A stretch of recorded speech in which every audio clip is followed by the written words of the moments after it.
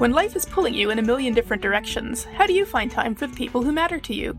Who are those people? What makes you feel like you're not alone? We're going to talk about this stuff for a bit. Hang out with us. I'm Nadia Halim. Welcome to The Opposite of Lonely. I'm not a musician. I can't sing, and aside from briefly taking recorder lessons when I was a small child, I've never played an instrument. But I love music. It got me through my high school years. It's still important to me. I love seeing bands play live. So I've been thinking for a while about doing an episode of this podcast about music.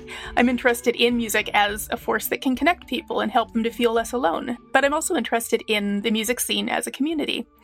I had a conversation with one of my guests on this episode, Kristin, a while ago where she talked to me about her experiences as a young musician working in the industry today, and I realized that there's something going on in the music scene that is part of the bigger picture that this podcast is about.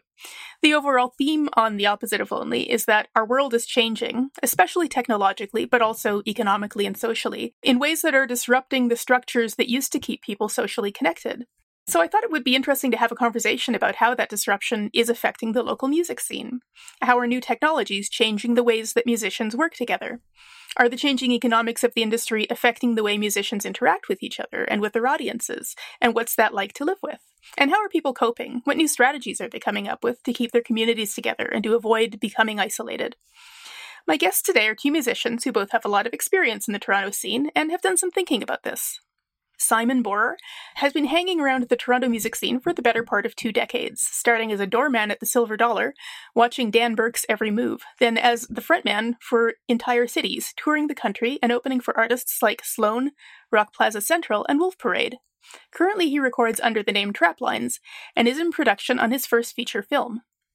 Kristin Fung's dynamic and versatile performances as a vocalist, keyboardist, and composer traverse multiple musical landscapes. She leads her own R&B band in original tunes infused with her signature super funky soul grooves.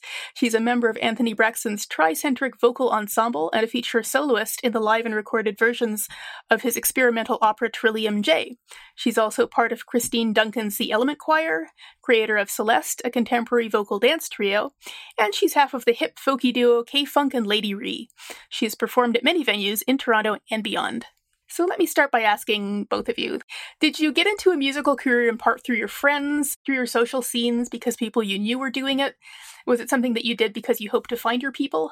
I can speak for myself in that I think I found music when I was pretty young, like 5, 6, 7, 8 or something like that. And I remember loving Disney movies like The Little Mermaid and wanting to sing just like Ariel and all the other characters that I saw on TV and in films. And I guess it never really occurred to me at such a young age that I could be a musician, because in my mind, I already was. Yeah, I definitely think that music is a profound way to connect with people. It's a survival tactic in this world for me as much as it's a whole bunch of other things. In what way? What way does it help you survive?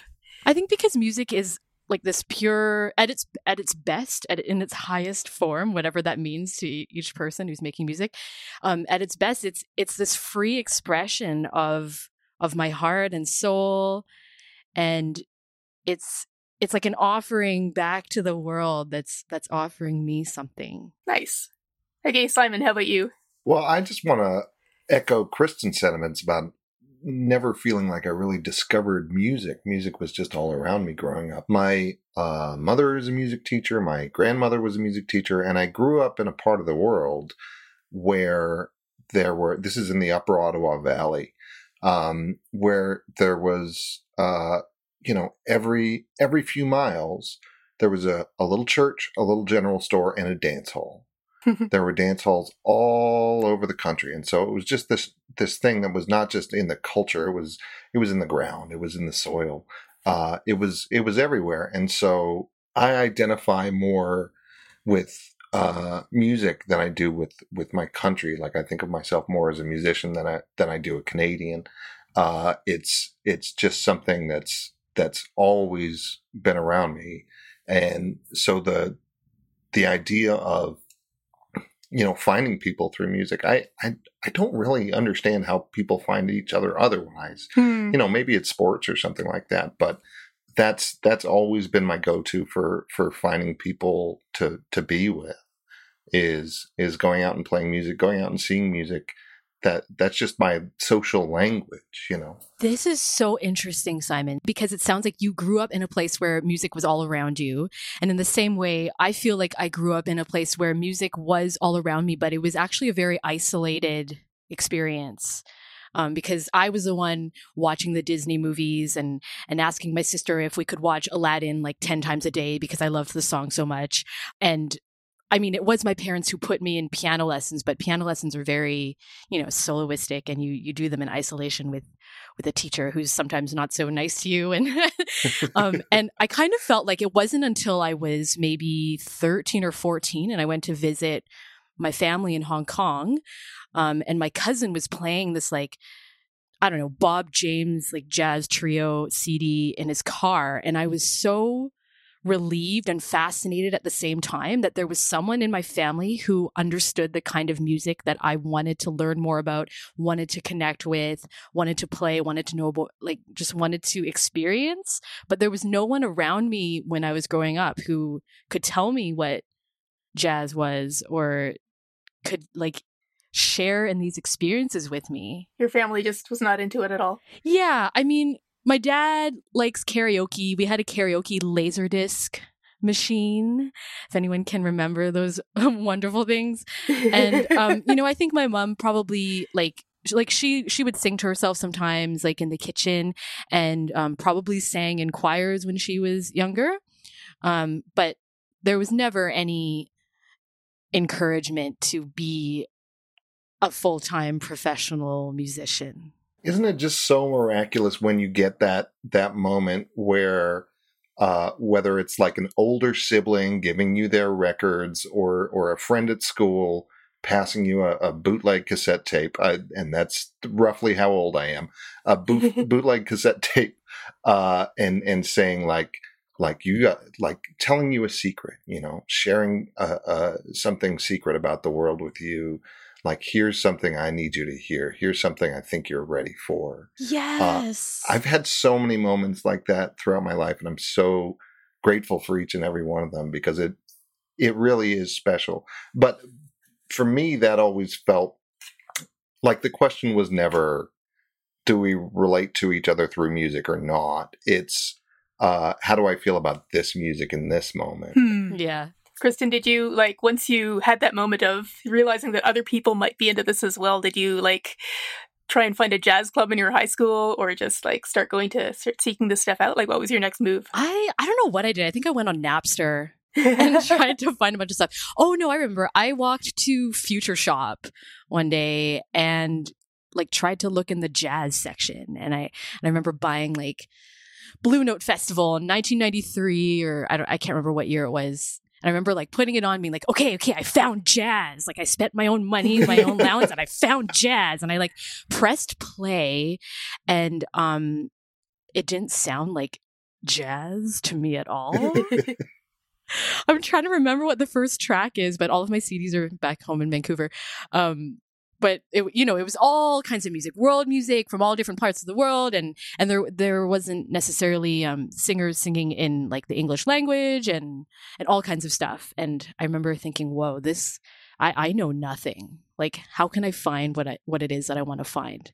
So it's been this unfolding mystery, and those moments that Simon's talking about when you're exchanging the mixtapes. I remember making a mixtape for my first boyfriend, and I put so much care into choosing each song, into writing the titles of each song in different colored pens.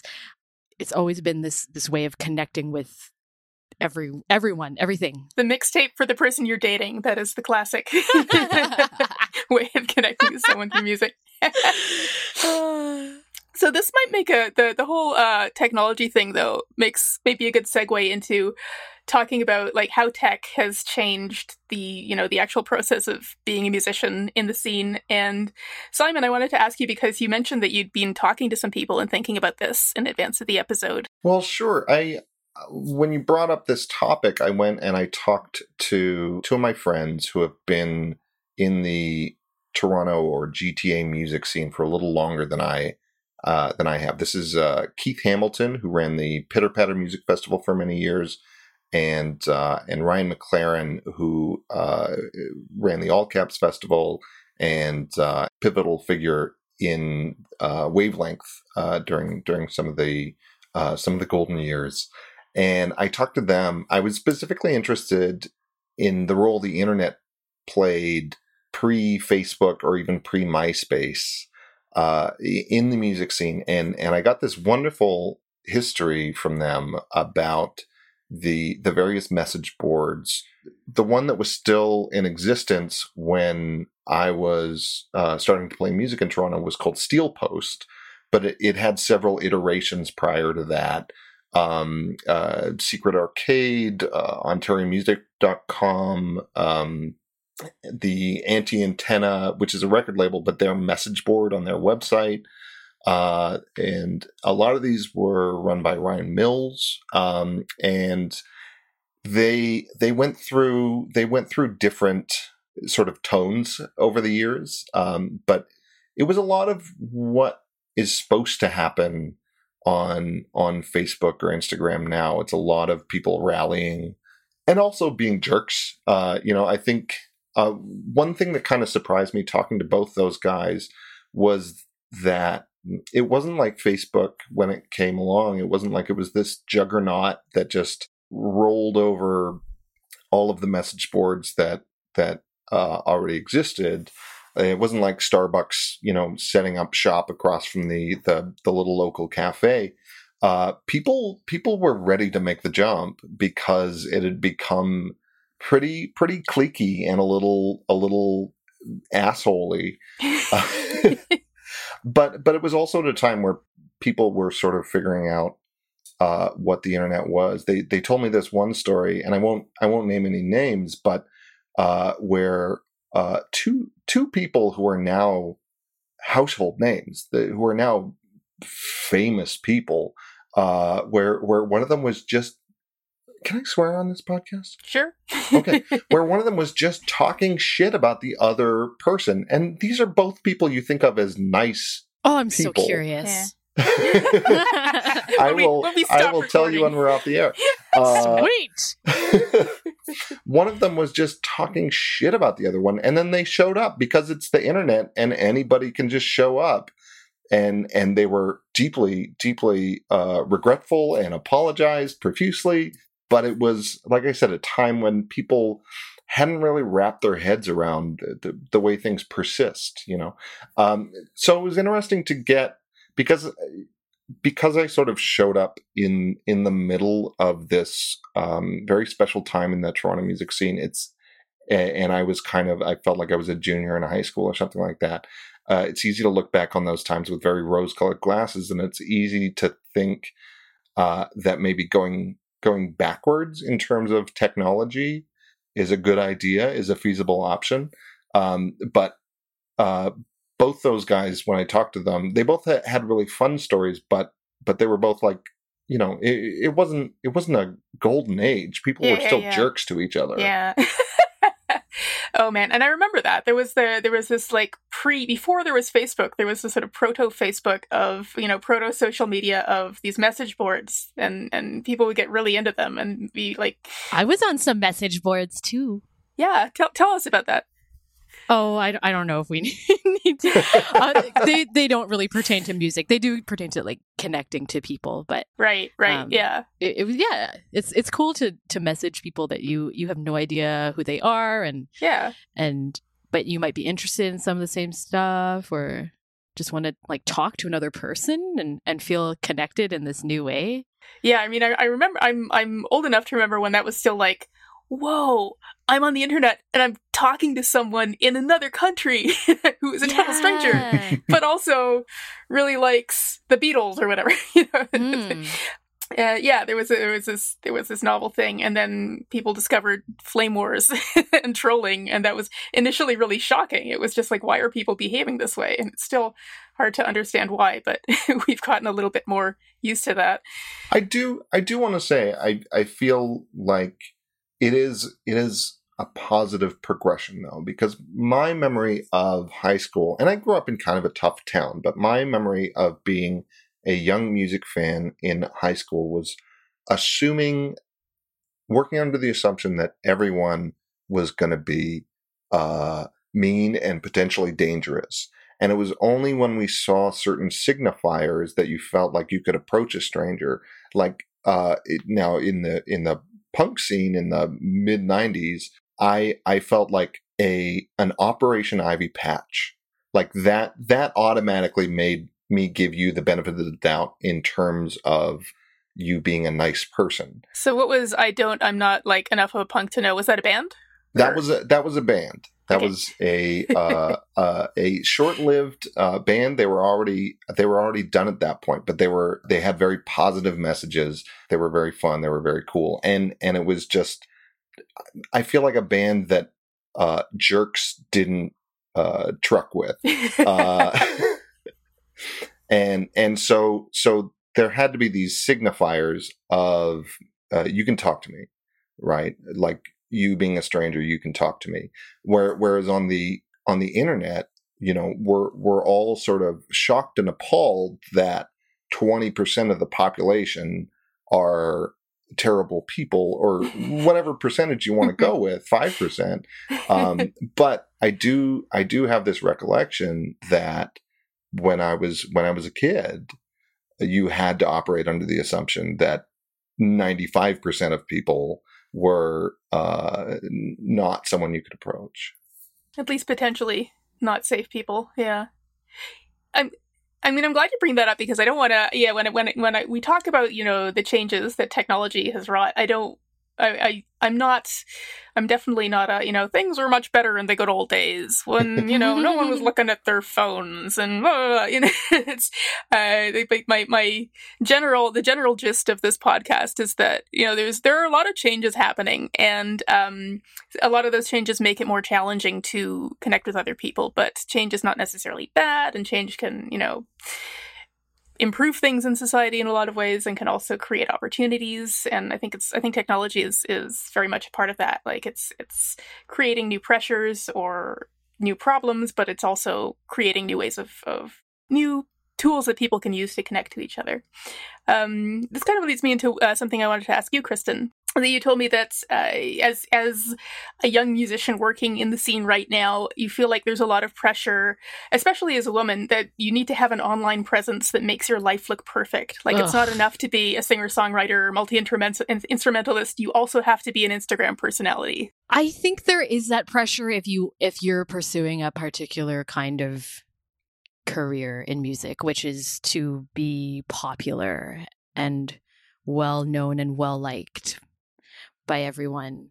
Okay, I personally kind of love Instagram because I love photos and kind of using my multiple accounts to tell different stories from my life, or share moments from my life. But at the same time, like, I don't know, in the past few months or so, I've really started to like despise it a little bit. It's like, like everyone is like, it's just too much information, and it can really mess with your mind and your self-esteem if you're not in a good place. And I feel like as a creative person, I have such a volatile temperament and and a self-confidence level already, that it's a weird thing to now be a part of this society where if you want yourself, like your image or what it is that you do to be known, you can make a lot of people, quote unquote, know you faster by being out there, like on all the platforms. It's kind of a love-hate relationship, I guess. Yeah, I have a conflicted relationship with Facebook and Instagram, mostly because I think for a while I was really like addicted to Facebook. And it was a great way to keep in touch with friends and family, especially like when I first moved to Toronto. I loved, just sharing stories and moments of excitement from my day and how excited I was to live in Toronto and to be carving out my music career here, or just be carving out like a new life here. And yeah, I think I got addicted to sharing and seeing what everyone else is doing, like who's having babies and who's releasing their new single, and you start to feel like you have to keep up with it, like, and then or you start to feel like you're just wasting a lot of time scrolling pointlessly. Yeah, because when I think on Instagram, like, you're not allowed to have a bad day, right?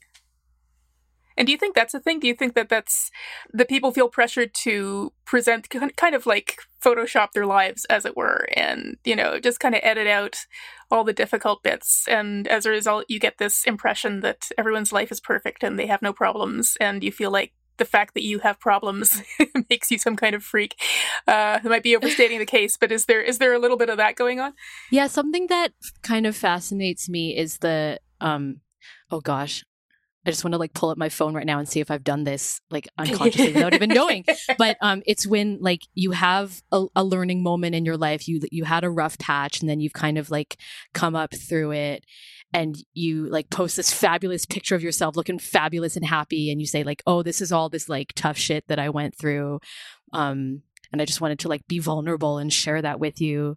But look at me now, like look at this, look at this headshot photo by so-and-so.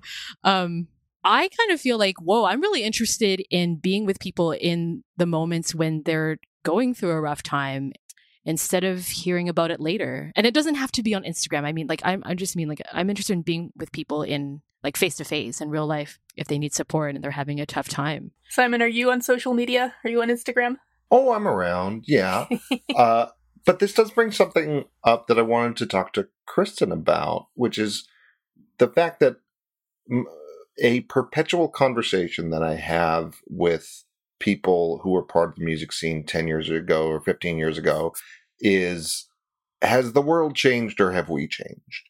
And one of the things that you just talked about, the pressures of Instagram and having this, public image and whatnot. And that just brought to mind how important it was, or anyway, what a big part of my life it was 10 or 15 years ago to go to the right parties, go to the right concerts, and be available to people, and to see people, just say hi, check in. And those people, because they're in the music scene, they would be your connections. They would be the people who would call you up and ask you to play a show, call you up and ask you to go on tour with their band, so on and so forth.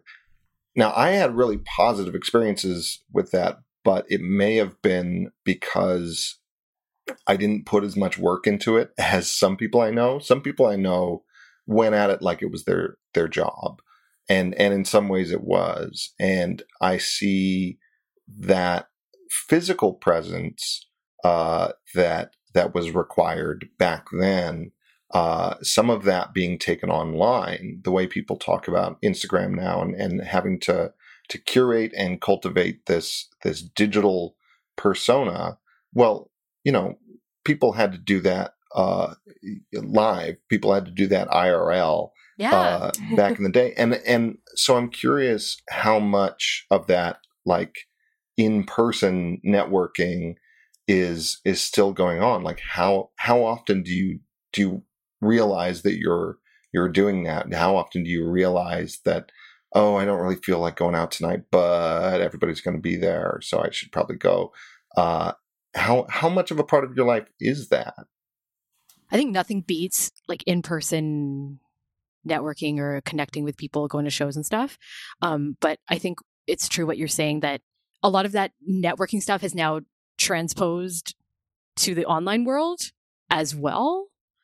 So I don't know if I'm doing less in-person connection stuff necessarily, but I know that I'm doing more online stuff in order to catch up with everyone else, because it's become another world that people network in. And yeah, it just makes me like so, I don't know, I feel a bit frustrated right now. But what's frustrating about it? I think what's frustrating about it is just having to be a part of another area of the world that is another rat race popularity, make yourself known and connected network kind of club. It's another job. Yeah, it's like, I can't even take care of my like in-person life. Now I got to do all this online shit. Yeah, so it's just, there's so many demands. And so that's what's frustrating. But what I was going to say is cool is that there is this whole other world that is quite accessible at your fingertips if you want to make it so. And sometimes it can be really helpful, and it's a genuine gesture sometimes if you meet someone at a show and then you just connect on Instagram or Facebook or whatever. Whereas, back in the day, you had to like go like knock on their door, like you try to run into them again. Yeah. Yeah. So it's definitely making us more accessible to each other in some ways, but it's also making us more demanding and being demanded of. There was something that you told me, and tell me if I have this right, but you were talking about how technologies have changed the way that people interact in the music scene. And one thing that you said is that people used to, when there was an audition call, people used to like go to the audition space, and you would, hear other people perform, and you'd kind of like talk to each other while you were waiting for your turn, etc. And now it's much more common that everyone just records their thing at home and sends it in online, and that's it. And so there isn't as much hanging out involved in that process. Is that did I get that all right? Or yeah, sort of. I think there are definitely still in-person auditions and callbacks and stuff. I don't go to any of them. I can't remember the last time I auditioned for something. Maybe it was 2 or 3 years ago. But I guess it's the whole like frustrating but also awesome thing, because on the one hand, it's great that you can make a like shoddy YouTube video of yourself and upload it, and a producer might actually look at it. That's awesome. And you could live in Vancouver or Beijing, but be auditioning for something in New York. So that's the awesome part. But then the frustrating thing is, just that lack of connection. Like I can remember community theater auditions that I went to in Vancouver, which were the best experiences. It was like all the people came together, and the guy who ran the audition basically ran it like a masterclass, and we learned so much from each other. And there was that bond of like, talking to people while you're waiting and getting to know the other people in the room. But there was also some people are just catty and protective and insecure. So there's also people who are like, oh, don't talk to me. Like, no, it's I'm going to get that role or whatever. Right. Really competitive. But this is always a thing. I mean, there's always this back and forth, because it is really important to have, I think, a sense of community and a sense of connectedness, and that's kind of what this podcast is all about. That's, we do need, as human beings, to have relationships with other people, but they're also hard. Like, people can be pains in the ass. Relationships can be hard to navigate. It's not like, if you have like a crowd, then everything is going to be cool. There's going to be politics and gossip and all that stuff. So, well, I have another question for Kristin about, again, has the world changed or have I changed? One thing that was really appreciated 10 or 15 years ago was the way that Toronto, it felt like very especially Toronto had a really well integrated music scene, like it was sort of genre agnostic. You would have hip hop and weird heavy metal and experimental this, that, and folks, banjo, whatever. You would have all these people coming together, all these weird diverse bills. And I think that one of the things people are concerned about with living online is the bubble, right? Living inside these bubbles, which is sort of contrary to what has defined Toronto's music scene on different occasions. And so I wonder how, Kristin, how you get outside that bubble if you see social media creating connections across genres across music scenes, or if it's a struggle to try and make those connections outside of that stream. I think when the bubble gets exhausting, then I personally just try to take time away from it and gain some perspective offline. Kristin, you work in a lot of different genres too, though, so I imagine that maybe helps. I don't even know. Like, I feel like I spend a lot of my time, if I have the time to question this, is like, which bubble do I belong to? And am I bubbly enough? Am I bubbly enough for that bubble? So yeah, I think the whole online world, I'm speaking mostly about Instagram right now.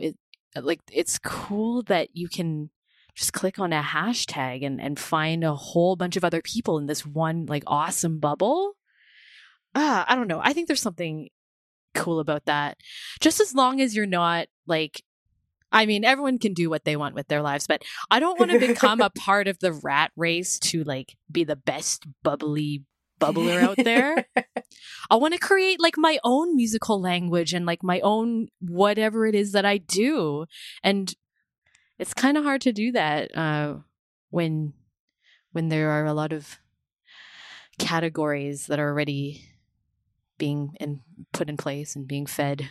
Well, I like your strategy of trying to break the algorithm by Googling random things or searching for random things on, just click on all the hashtags. Yeah, because I think that's, I mean, as much as, again, the love-hate relationship, as much as Simon and I were saying we love the algorithm because it's really good at finding more songs that we will like, it also does kind of pigeonhole you and, only play. Yes, and I am on a lifelong quest to not be pigeonholed. Yes.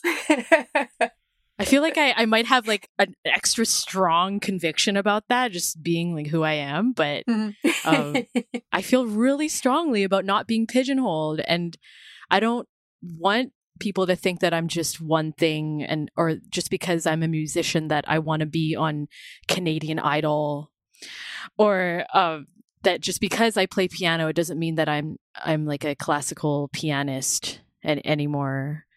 I want options in my life, and I don't want limits. So, just kind of meandering away from the tech thing for a minute, I wanted to ask you guys, if you're a musician, unless you're up there on the stage alone with a guitar or a banjo, which can happen, most of the time you're performing with people. And I'm interested in those relationships, like your relationships with your bandmates. Have you been have you had the experience of being in a tour bus with your band for a month on end and getting to know those people really well? And what was that like? Simon? Well, you flatter me with tour bus. Okay. A tour. What was it? What was it if it was not a bus? It was a van. Van. Okay. It was a tour van. Good. Our first tour, we put 7 people in a minivan and went to Halifax and back. Being on tour is kind of magic to me.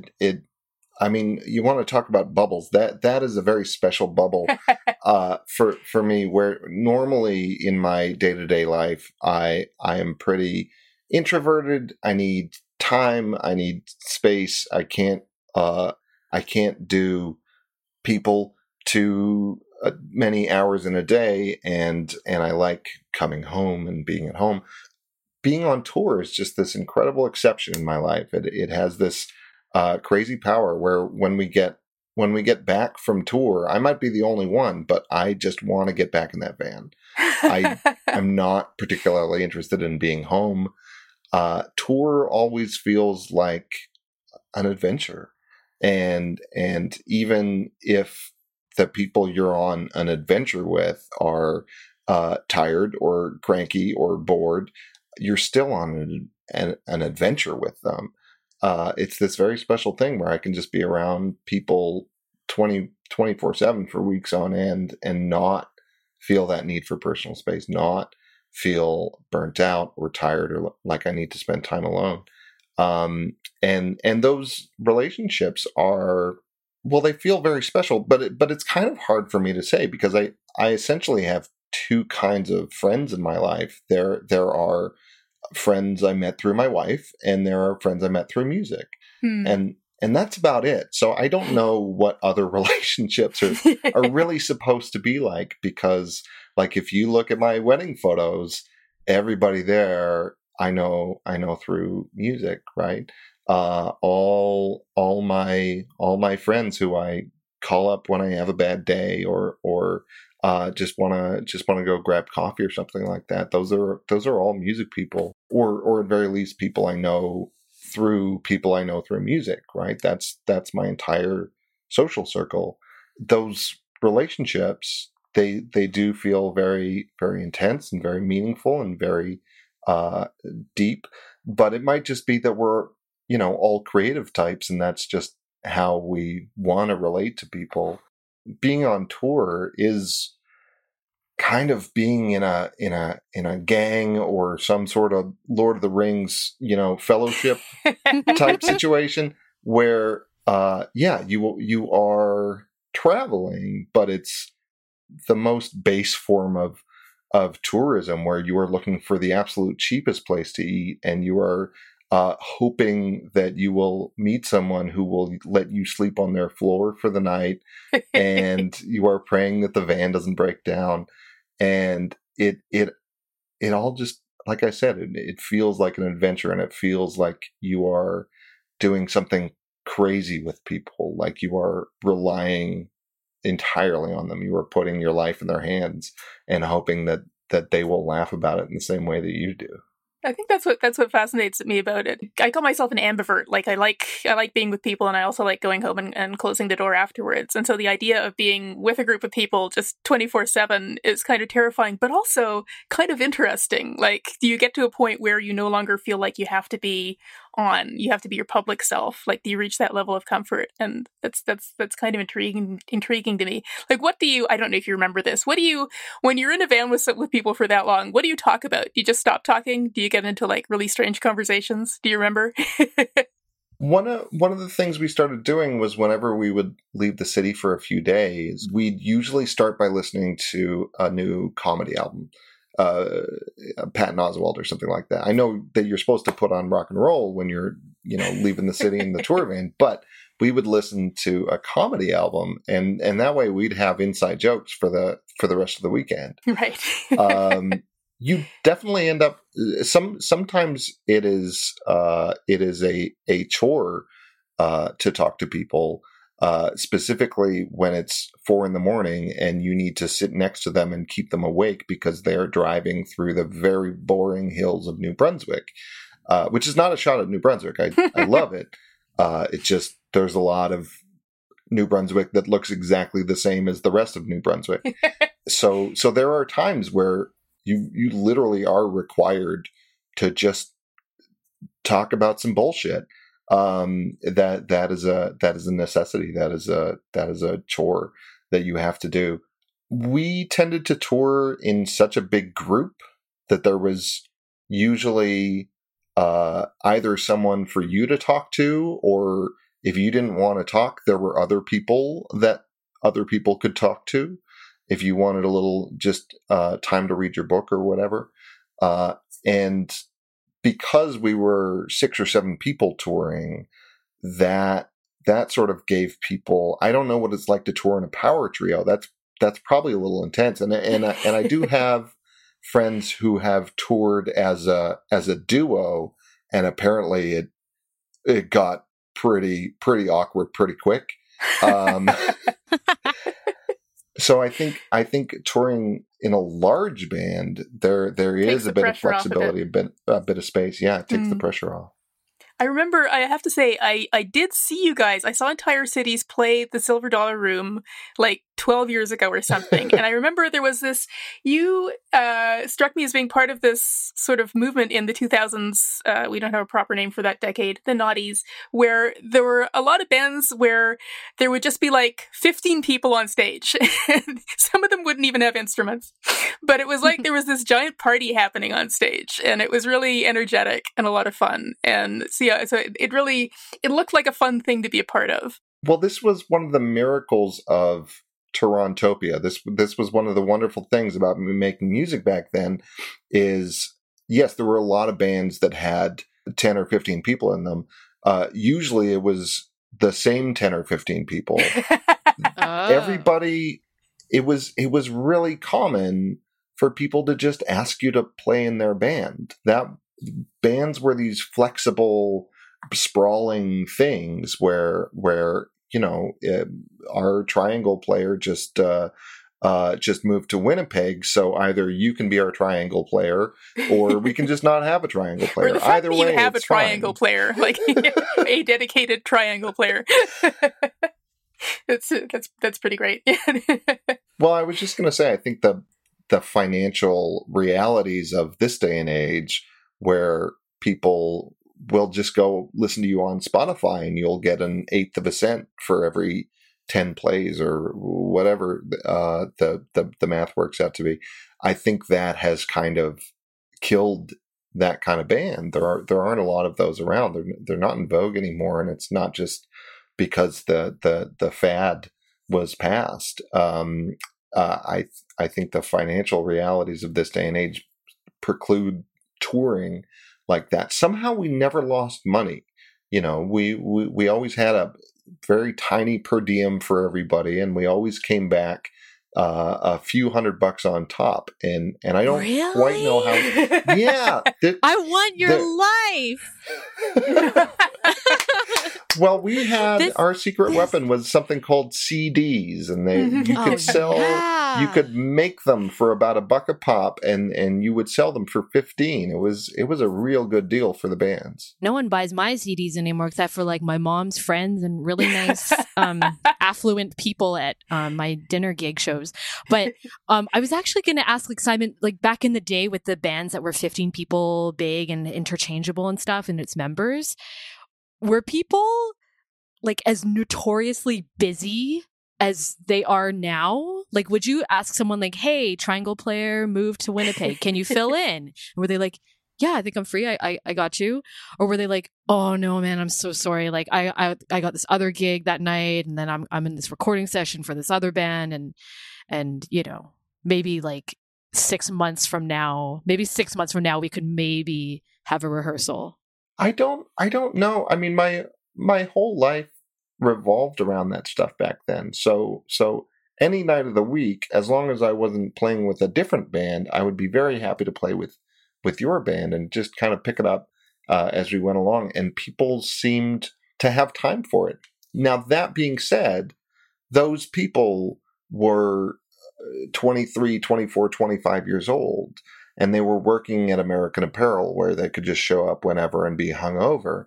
Mhm. I think part of that is age, but I think you're right. Everybody does just seem busier now. Well, this is why I say, Kristin, I'm really glad you brought that up. I think that's a great question, because that is something that I hear over and over talking about this, is that everyone's, and I just see it in my own life too, that everyone is just so busy. And I don't think it's just that I'm older, because I think the 22-year-olds are also ridiculously busy. Yeah. Because there's just it's partly that rent is so expensive that everyone's got to hustle all the time. I think that, but yeah, there's like these underlying economic things are pushing people to have more to do. I also wanted to ask you, I mean, you were maybe not touring with 7 people in a van, but you've had bandmates. How is do you like, do you feel like working with someone on music is a real bonding thing, and is that a good way of getting to know someone? Absolutely. There's nothing more rewarding in this world than hearing a group of people get together and, I sound like such a narcissist, but like play a song that you created that was because I don't know, I'm a songwriter, and I it's so cool to have that connection with people when they literally, like, they bring your work to life in a way that you could never, create just on your own. I mean, you create the song on your own or something, but when you bring it to other people and you're playing it together, that you're hearing what you created like transform and come back to you, there's something so magical about that. And I think finding band members is actually a lot like finding a partner to date. Because like you don't have like perfect chemistry with everyone. Like just because someone's like a great musician doesn't mean that you're going to vibe with them well. Mm-hmm. And yeah, in the dating world too. Like just because someone, good on paper and is good looking and stuff, it doesn't mean that like you're gonna click. Yeah, chemistry is important. Like you have to work at a relationship, but you also have to have the chemistry there. Yeah. And it's like having band members is funny too in the like a professional context, because they're like your colleagues, but then they can also become like your family. That's true. There aren't the barriers that there are in like an office job, or the barriers, the boundaries. There aren't the same boundaries. There aren't the same boundaries, or there are? No, there aren't. Like if you're working, I mean, like 9 to 5 at an office job, you don't have that level of closeness with those people that you do if you're in a band with them. I would imagine there isn't that kind of connection, which I imagine can be good or bad, because if this is also your livelihood, then interpersonal things. Disrupting it could be a problem. Yeah. I don't know. I've always made like a rule to like never date any of my band members.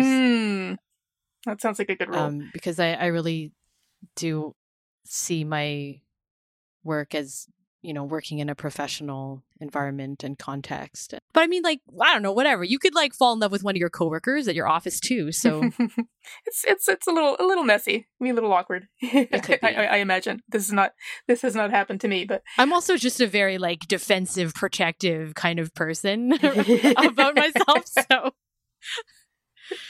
but yes, I do enjoy connecting with people. What Simon was describing though about, having that kind of bond with people from spending so much time together, it really reminds me of the days when I was doing community musical theater, and it would be like a cast of 20 to 30 people, and we did become like this immediate family, and those friendships I still cherish. Like summer of 2003, like that was one of the best summers of my life because of this huge like familial bond that I shared with so many people in the Vancouver Asian theater community. Nice. One of the things that I've really found myself struggling with over the years is how to develop a friendship with someone without making something with them. Because I feel like it's this pattern I've gotten into and just habit. I mean, that's what I have experience with, is becoming friends with someone through making something with them. But I realized at a certain point, I'm not good at making friends with people just by talking to them. That's something I don't have a lot of experience with. And people I do like, my default is always, well, let's make something together. I feel like making things with people, it's so much easier to develop trust when you are seeing them in action. Right. That's the best way to make friends with someone. I think so. Yeah, I think. Why not? Why fight it, Simon? Just if you want to make friends with someone, just ask them to make something with you. Because not everybody's a musician. Kristin, I have to ask you, the initial reason why I approached Kristin for this podcast was because I saw you did this thing, and it was for the Honest Ed's closing party a couple of years ago, where you had 60 people on ukulele, and you were leading them in a group ukulele lesson. I think it was more than that. More? How many was it? Yes. I think we squished like 200 people into that room. Just like an epic number of ukuleles. Yeah, we only had 30 ukuleles that Long and McQuaid provided for us. Okay. Shout out to Long and McQuaid for doing that. But there were people who brought their own ukuleles. BYOU. Yeah, I'm pretty sure it was around 200 people. It's amazing. I didn't have time to count. There was so much going on that day. Mm-hmm. But yeah, so I have this ukulele duo with my best friend, Cherie Spencer, who now lives in Amsterdam. Boo-hoo, but good for her. But yeah, when Honest Ed's was closing, we wanted to, engage the space, and we put in this proposal that we would teach a free beginner ukulele workshop to the community in the groceries section.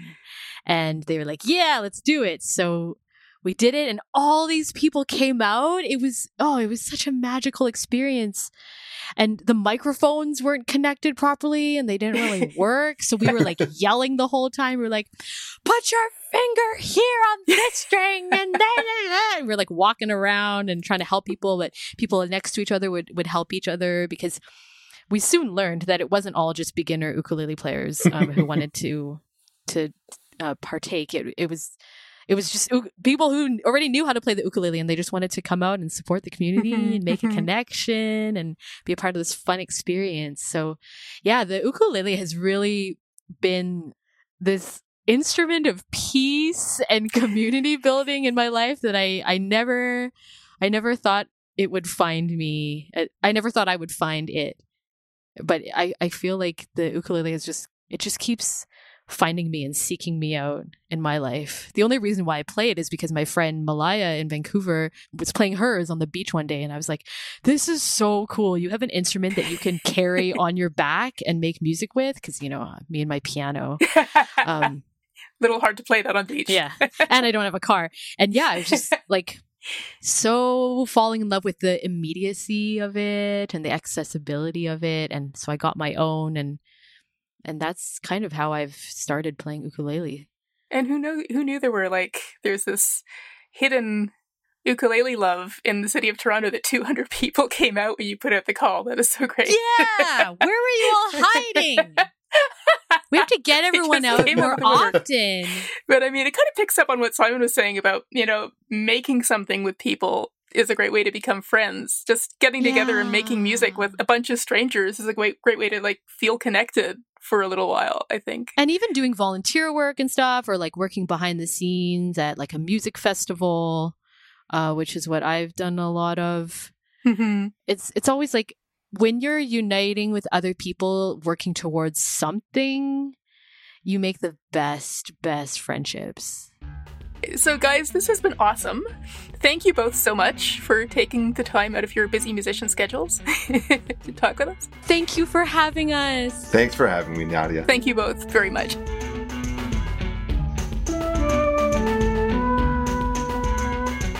And thank you for listening to The Opposite of Lonely. For links and notes from this episode of The Opposite of Lonely, including where to find music by Kristin and Simon, go to megaphonic.fm/unlonely, where you'll also be able to subscribe to the podcast. If you're interested in the whole idea of how music is intertwined with our sense of ourselves and how we relate to each other, then you should definitely check out This Is Your Mixtape, another Megaphonic podcast. Each episode, Michael Collins asks a guest to talk about their life in 5 songs. What was your favorite song when you were a kid, when you were a teenager, a young adult? Listening to people explore their autobiographies through the lens of these songs can be funny, revealing, and surprising. You can find This Is Your Mixtape, along with a growing number of other fine podcasts about culture and society, at megaphonic.fm. This podcast, meanwhile, is back from its short hiatus, and I'm working on lining up some really interesting guests. There will be another episode in about a month. To find out when, and to get updates on what's happening, you can join our Facebook group or follow us on Twitter. Just search The Opposite of Lonely on either platform. If you'd like to respond to something we said on the show, or if you have any questions, find the Facebook page, send me a tweet, or drop me a line at nadia@megaphonic.fm. I'm Nadia Halim. The Opposite of Lonely is a proud member of the Megaphonic Podcast Network.